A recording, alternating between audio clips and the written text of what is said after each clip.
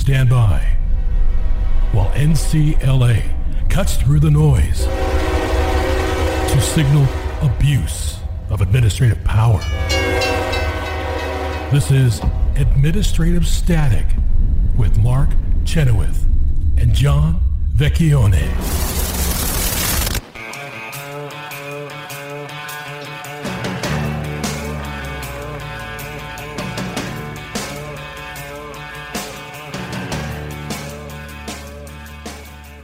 Welcome to Administrative Static. This is John Vecchione. I'm here with Mark Chenoweth, as usual, for a little discussion. Last week I had the privilege of representing our clients in the Changizi case versus Murthy, the Surgeon General, before the Sixth Circuit in Cincinnati. And I'll just as a reminder to our listeners, that's the case that we filed in Ohio about our clients had been thrown off of Twitter after saying things that the government didn't like about COVID. Truthful things. And so the case was dismissed below because the judge said, well, we don't know whether or not Twitter would have done this on its own. It could have been just Twitter doing it, which, as I argued before the Sixth Circuit, is not the standard. Regardless of what the views of COVID or censorship or anything, we have pleading rules. And you're supposed to plead what you know about the claim, about why the government has injured your First Amendment rights, and then, or due process, whatever it is. And then all inferences are to be, when the government moves to dismiss that claim, all inferences are to be granted to you. And that didn't happen here. So I argued that before the Sixth Circuit. And I think it's very important here, and it did come up. It came up a couple of times. The facts on the ground came up, which I found irritating because the whole point of this is they weren't supposed to find any facts. But the government was saying how, Elon's taken over and he won't listen to us. Well, that's not a fact in the record. And I will say this, the judges didn't bite on that. They never even asked the government about that. Yeah, another fact in the record is that's not in the record is that the court in Louisiana did not grant the government's motion to dismiss. And there's been a whole lot of discovery there that shows that the things that were in the Changizi complaint, a lot of them you can prove. Yes, exactly. And we discussed that a little bit because we did cite in our reply brief the Missouri v. Biden case. And they asked me what my best case was. And I told them from the Sixth Circuit what it was. And I said, this is similar. And I said, of course, there is the Louisiana case, Missouri v. Biden. And Boggs laughed and he said, I meant an appellate court case. And so I do think that there was some effort by the appellate court to stick to what they should, which is the motion to dismiss and the complaint. And there's nothing else that you really should be looking at. But everyone was they're all trying to jump ahead. And in just as a matter of law and how everything works is, you're not supposed to jump ahead and say, I think this cause of action is going to be a tough row to hoe, therefore I'm dismissing it. That's not the standard. Right. And so the real question and what a lot of that argument, and it's on our website, it's also on the Sixth Circuit website, but what a lot of that argument was about was how you draw lines. Judge Boggs particularly wanted to know, well, what's the line here? What do you have to say? And in this case, it turns out, and I think I said this directly to him. I said, the government says that this is all Twitter's, it's their own standards. But nobody got thrown off Twitter. Not one of our clients got thrown off Twitter until after. Matter of fact, 7 days after the Surgeon General, having said all these bad things about allowing information he didn't like on Twitter, sent out a request for production to all the social media companies. And I argued to beat the band, Mark, that what is the Surgeon General doing here? I told them it's just like Alabama realtors. What is the CDC doing about stopping evictions in state courts? You know, they're all playing outside of their lane, which should be a red flag. Just the fact that an administrative agency that's never done this before, it's uncontested, that no Surgeon General has ever sent a request for production to some social media or even a newspaper. Yeah, never. So I think that should be one red flag. And the other thing is what happened afterwards. Nothing had happened. Our clients had maybe a 12-hour ban at one point under the Twitter rules. Yeah, kind of Twitter purgatory. And as you know, I think You're some very people familiar follow with me on Twitter. Yes, I had 11 days in the cooler like Steve McQueen in The Great Escape. Twitter cooler. No baseball glove, no baseball. Are you out now? I'm out. I'm out. Right. Congratulations. I'm back. But it had nothing to do with COVID or anything like that. So in any event, but exactly. So there's things like that, right? John Vecchione can't go and say the government's responsible. Did you tell them that? They may not be listening to you, but Twitter's banned me right now. I did not bring it up. But the point is that there's not even, I don't have a colorable claim against the government for that ban, right? That's true. And but my clients do, because that would have been funny to say. It would have been funny, but my clients do, because it does appear, and well, obviously, when you're arguing before a circuit, you have to deal with, there's a certain unreality in appellate court, and that unreality is they're not able to find facts, and they can only look at certain things that they can judicially be cognizant of, like certain government records, certain government statements, things like that. But so much has happened by the time it gets to appellate court that there's things that they're not allowed to take any kind of notice of. That's what I think about Elon taking over Twitter. I don't think the government should have been bringing that up. That's not something that matters one way or another to our complaint. And similarly, all the discovery in it's a nice coloration, I suppose. You could say that it's not going to be futile. The case isn't going to be futile if we got discovery. I suppose they could look at it for that point, but not for the underlying facts of what happened. So I thought it was well. And can I just say on that point that the Rule B6 motion to dismiss, which is what is at issue here, it's supposed to test the sufficiency of the complaint, and it will typically be denied if there are, quote, enough facts to raise a reasonable expectation that discovery will reveal evidence, unquote, in support of the claim, even if, quote, actual proof of the facts alleged is improbable, unquote. That's from Bell Atlantic v. Twombly. That's the standard that these are judged by. You don't have to prove it at the motion to dismiss stage. You just have to raise a reasonable expectation that evidence will be revealed. Evidence has been revealed in Louisiana beyond dispute. And so the idea that they would dismiss this case when that the discoveries out there is just what boggles my mind. Well, it's also funny because we got calls from the Missouri v. Biden people after they saw Changizi. They thought it was good. That's right. That's right. So I think that this is the case that started it all. Yeah. And I also think that that one of you bring up Twombly, and I thought that the argument went okay for me. For all the pro nerds in our audience, that's why I bring up Twombly. Exactly. Well, I got questions on it. And the last question was from Judge Bush. At the end, the government had talked about the standards of Twombly, and I'm very aware of it, because when I was a young lawyer, we didn't have Iqbal and the pleading standards were lower. So it's a short, plain statement, and they didn't look behind it, and it was very hard to get rid of anything through a motion to dismiss. But then the Supreme Court tightened up the federal rules and said, well, wait a second, you have to plead facts. So if you've pled facts, that's what they're looking for. So if you plead facts about it, you just can't say the elements of the claim. You have to plead a fact that would lead to that claim. Well, this thing is fact rich, right? I do not think Janine Eunice and I did this. Janine took the laboring oar, but I mean, I thought that this was a detailed, solid, factually based complaint with the words of the president's spokesman, the words of the Surgeon General, the actions of the Surgeon General, and the timeline. And I said, listen, we said in there that Twitter has a statement, but we did not. But we said everything got worse after the government spoke. That's enough. That's the delta. And I argued that to him. But it's interesting you brought up Twombly, because Judge Bush, he said, well, it's an antitrust case. And he says, didn't they say in Twombly that it's that in antitrust, they could all get together and collude this way on their own. And it wasn't the people being sued. So, how does this differ? It's equally likely that it's Twitter. It's equally likely it's the government.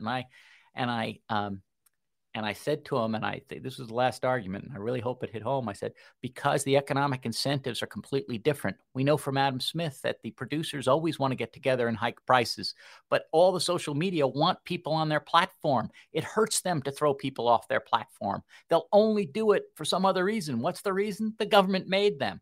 So the economic factors in Twombly in this case are exactly reverse. So, you know, I'm hopeful. The worst thing that happened is that the government sat down with 2 minutes left. So for all the lawyers out there, you know what that means. They're feeling overconfident.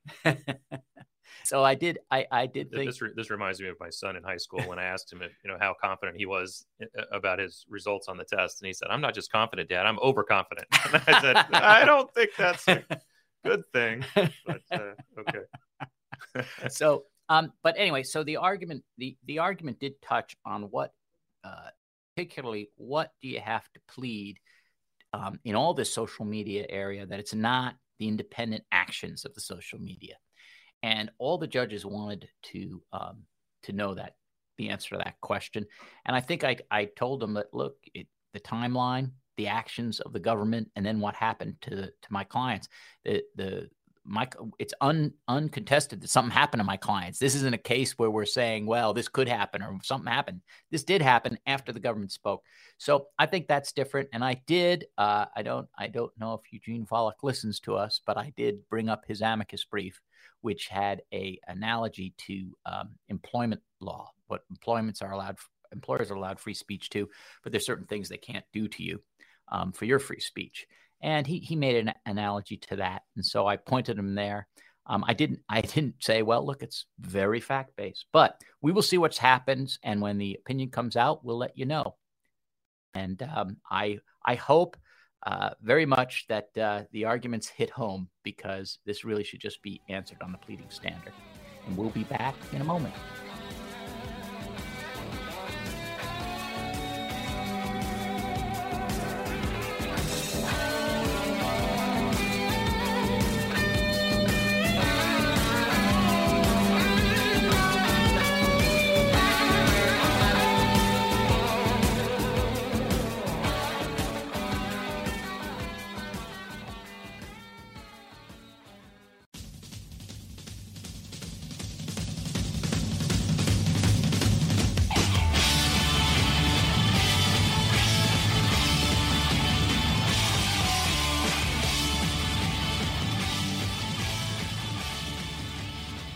Welcome back to Administrative Static with John Vecchione. I am Mark Chenoweth, and this is Administrative Static. We, John, you were just talking about the oral argument in Changizi that you had at the Sixth Circuit last week, and not long before that, our founder and CEO, Philip Hamburger, had a piece in the Wall Street Journal about the same question about social media censorship. The title of the piece, How the Government Justifies Its Social Media Censorship. This was on the op-ed page of the Wall Street Journal, June 9th. And, you know, I think that Philip makes some very interesting points, both about how this social media censorship is a problem under current doctrine, but also, you know, as the subtitle of the piece says, the Supreme Court has adopted doctrines that make it hard for officials to see that they're acting unconstitutionally. I would say not just hard for officials, but sometimes hard for judges to see that the officials are acting unconstitutionally. And hard for the people who are being affected sometimes. Yeah, that's right.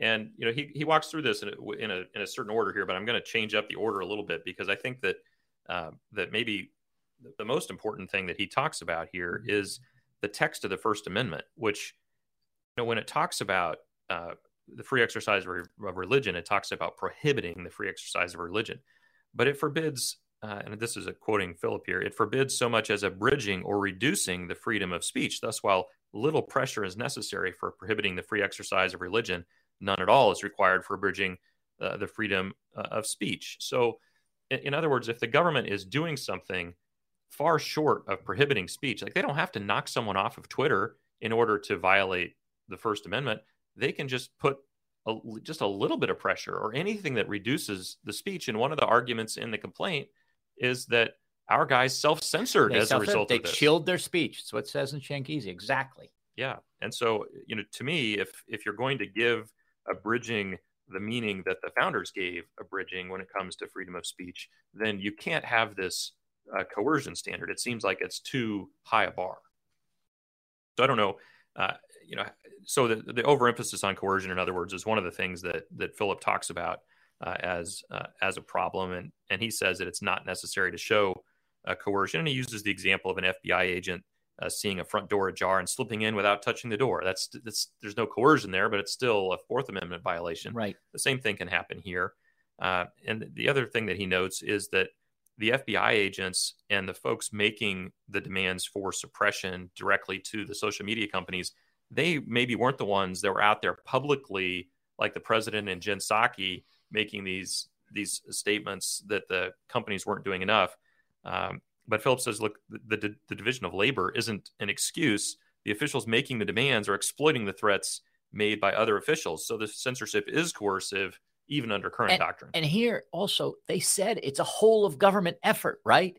And when you say it's a whole of government effort, it's not one we sometimes think that these administrators have gone off on their own, and that's one thing. But when the president and the president's spokesperson says, go and shut these people up, yes. I mean, Who will rid me of these troublesome tweets, I believe you said once That's before. Right. That's right. And so I do think that that's very important. And also, you can't, I even said this in the Shangizi case, if I had told them they have to join Joe Biden, I think I'd get a frosty reception, right? You don't enjoin the president from doing stuff. You enjoin the unconstitutional actions of his subordinates. That's what you do. That's exactly right. But some of the questions coming from the judges, and I should probably divulge here that my former judge, the one I clerked for, Judge Boggs, was on the panel, and your co-counsel in this case, Shang Li, also had clerked for Judge Boggs. So, right. So we. But if you listen to the questioning, I got no favors for that. No, you did not. You did not. No, in fact, I thought that there was a little too much focus on the coercion as sort of being the standard in some of what was going on there. The other thing that that Philip talks about here is the Commerce Clause, and the fact that under the original understanding of the Commerce Clause that it didn't include power over the speech or press, and he quotes James Wilson as saying, quote, a power similar to that which has been granted for the regulation of commerce wasn't granted to regulate literary publications, and thus the proposed system possesses no influence whatever upon the press. Well, that 200 years later, that's not what's happening. The government certainly seems to think that it has commerce power to regulate the internet. Right. And I got a question that, well, certainly they can tax pulp for the press and things like that. They're allowed to do that. And I was sitting there. It's true. The Commerce Clause, because media is in commerce, media can be threatened. Yeah. Well, and I think, and this is Philip's particular thing that he's been spending a lot of time and energy on, but the fact that they can regulate it, or the fact that they are regulating it, let's put to one side whether they really should be able to, but the fact that they are regulating it means that they have Section 230 of the Communications Decency Act, which gives them, which protects them from certain liability. They've got that to use then as a cudgel against the government. Has that to use as a cudgel to use against Twitter and the other companies. So I think that's an issue. The other question here is this sort of misunderstanding of privatized censorship. And I think this is the most important one, because I'm a litigator. I don't really think that you ask Randy Barnett if we're going to cut back the commerce power of the government. That's a steeper hill to climb. So Randy argued the Raich case, which was saying that if you grow marijuana on your own land and it doesn't go anywhere, it's not in commerce. It's trying to get over Wickard, and he lost 5-4, and he talks about it all the time. So I think Randy would tell us that it was much to be wished for, but not likely to happen. But this idea, I think, is very important and has legs, because it's not against so much prior precedent. Yeah, that's right. Because essentially what's happened here is the government doesn't control Twitter. It can't directly go in and take people off of Twitter, but it is telling Twitter to take people off. And then there's some folks who are saying, well, this is an action of a private company, so it's completely insulated. But Phillips' point is, now, wait a minute, it's still a First Amendment violation if the government is telling a private company to do something and the private company goes along. And that's true. And I think this is important. That's true even if you're not exactly sure how much of the decision is the company's and how much of it is the government's. If any of it is attributable to the government, then you're abridging speech. Right. Seems to me. And also the business owners, just like regular people, they differ in their tolerance for pressure. Like some people will just say that if the police even come and tell them to stop doing something, they'll say that's not against the law. I have rights, and they won't do it. But then oftentimes other people, particularly people from foreign countries who aren't used to opposing the government, they say, yes, I'm going to have. I'm not going to risk anything. So you never know how much influence it had on it, but they shouldn't be doing it. No, they shouldn't be doing it. And I think, there may be some question about where the line is from a constitutional standpoint. But I think Phillips' point is the line is in the Constitution. It's in the text. If you're abridging speech at all from the government conduct, then there's a problem. And my favorite line in the whole piece is Phillips says, when FBI agents or other officials persistently seek the consensual cooperation of social media platforms in suppressing disfavored speech, the FBI agents are abridging the freedom of speech. And I think that's the piece of this that maybe it didn't sound like, at least, that the judges were, cottoning to. No, because I did use that abridge. I used it to beat the band, and no one hooked onto it and asked me about that. Yeah, well, that's the kind of thing that the Supreme Court might hook onto if they feel like it would require even a slight adjustment in doctrine. They might a lower court of appeals might hesitate to jump on that. I think Phillips' right as a textual matter, and I think he's right as a privileging of free speech matter. And I had a point. I do think there is a line. When we deposed the CDC communications person, we found out that the census had started these portals to the social networks. Now, I don't know exactly what happened. I didn't back channels. Back channels, but all the census did was say, how do we get our message out? How do we get our message to the people who are hearing the other message? That the vaccine is safe. Or right, whatever. Exactly. Mm-hmm. So no, for census, it was, look, we're not coming to your house to get your private information for any bad reasons, all for representation, all that kind of thing. Gotcha. Okay. And so, but there's no record that I have, and it may have happened, I don't know, but it doesn't look like they said, take these bad census messages off. They said, how do I reach these people? And I think a line like that might be drawn. Now, some of our friend Eric Jaffe doesn't think so. But I think that for the courts, that might be useful to point out, look, here's something they did with social media that's not unconstitutional. Because I think that's the question that keeps coming from the judges. Well, what could they do? Well, how do I get my message out? That would be fine. The other thing that I picked up on here, you were talking about, you can't enjoin the president. And I think Judge Boggs might have been the one to ask, well, Roosevelt was sort of railing against something, and so it's just this idea that, well, there's a bully pulpit and that's always been fine, so therefore, sometimes you hear folks say, well, the government has a First Amendment right too. Yeah. No. That's what Eric Jaffe doesn't. The government does not have a First Amendment right, and I think to your point, yes, the president can jawbone on certain things, and that's fine. He has the ability to do that, but once you start reaching out and suppressing the individual speech of individual Americans, you've gone way beyond jawboning. Well, what I didn't say, which I had to clamp down, I didn't say to Judge Boggs, well, FDR did a lot of unconstitutional things.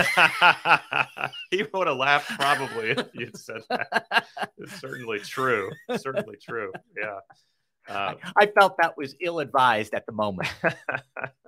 Well, we'll have to see. We'll have to see what happens here. But I would encourage folks to read Phillips' op-ed from June 9th in the Wall Street Journal. If you're at all interested in sort of the cutting edge doctrine when it comes to the First Amendment, then his piece, How the Government Justifies Its Social Media Censorship, will both illuminate for you sort of how we've gotten to where we are, and if cases like this go the wrong way, it'll help explain why they're going the wrong way. Yeah, I think it will. And as I said, I think that last piece is the place, and they're all good, but I think that's the place that allows for the most development of the law right now, because social media is new and there's new things to be done.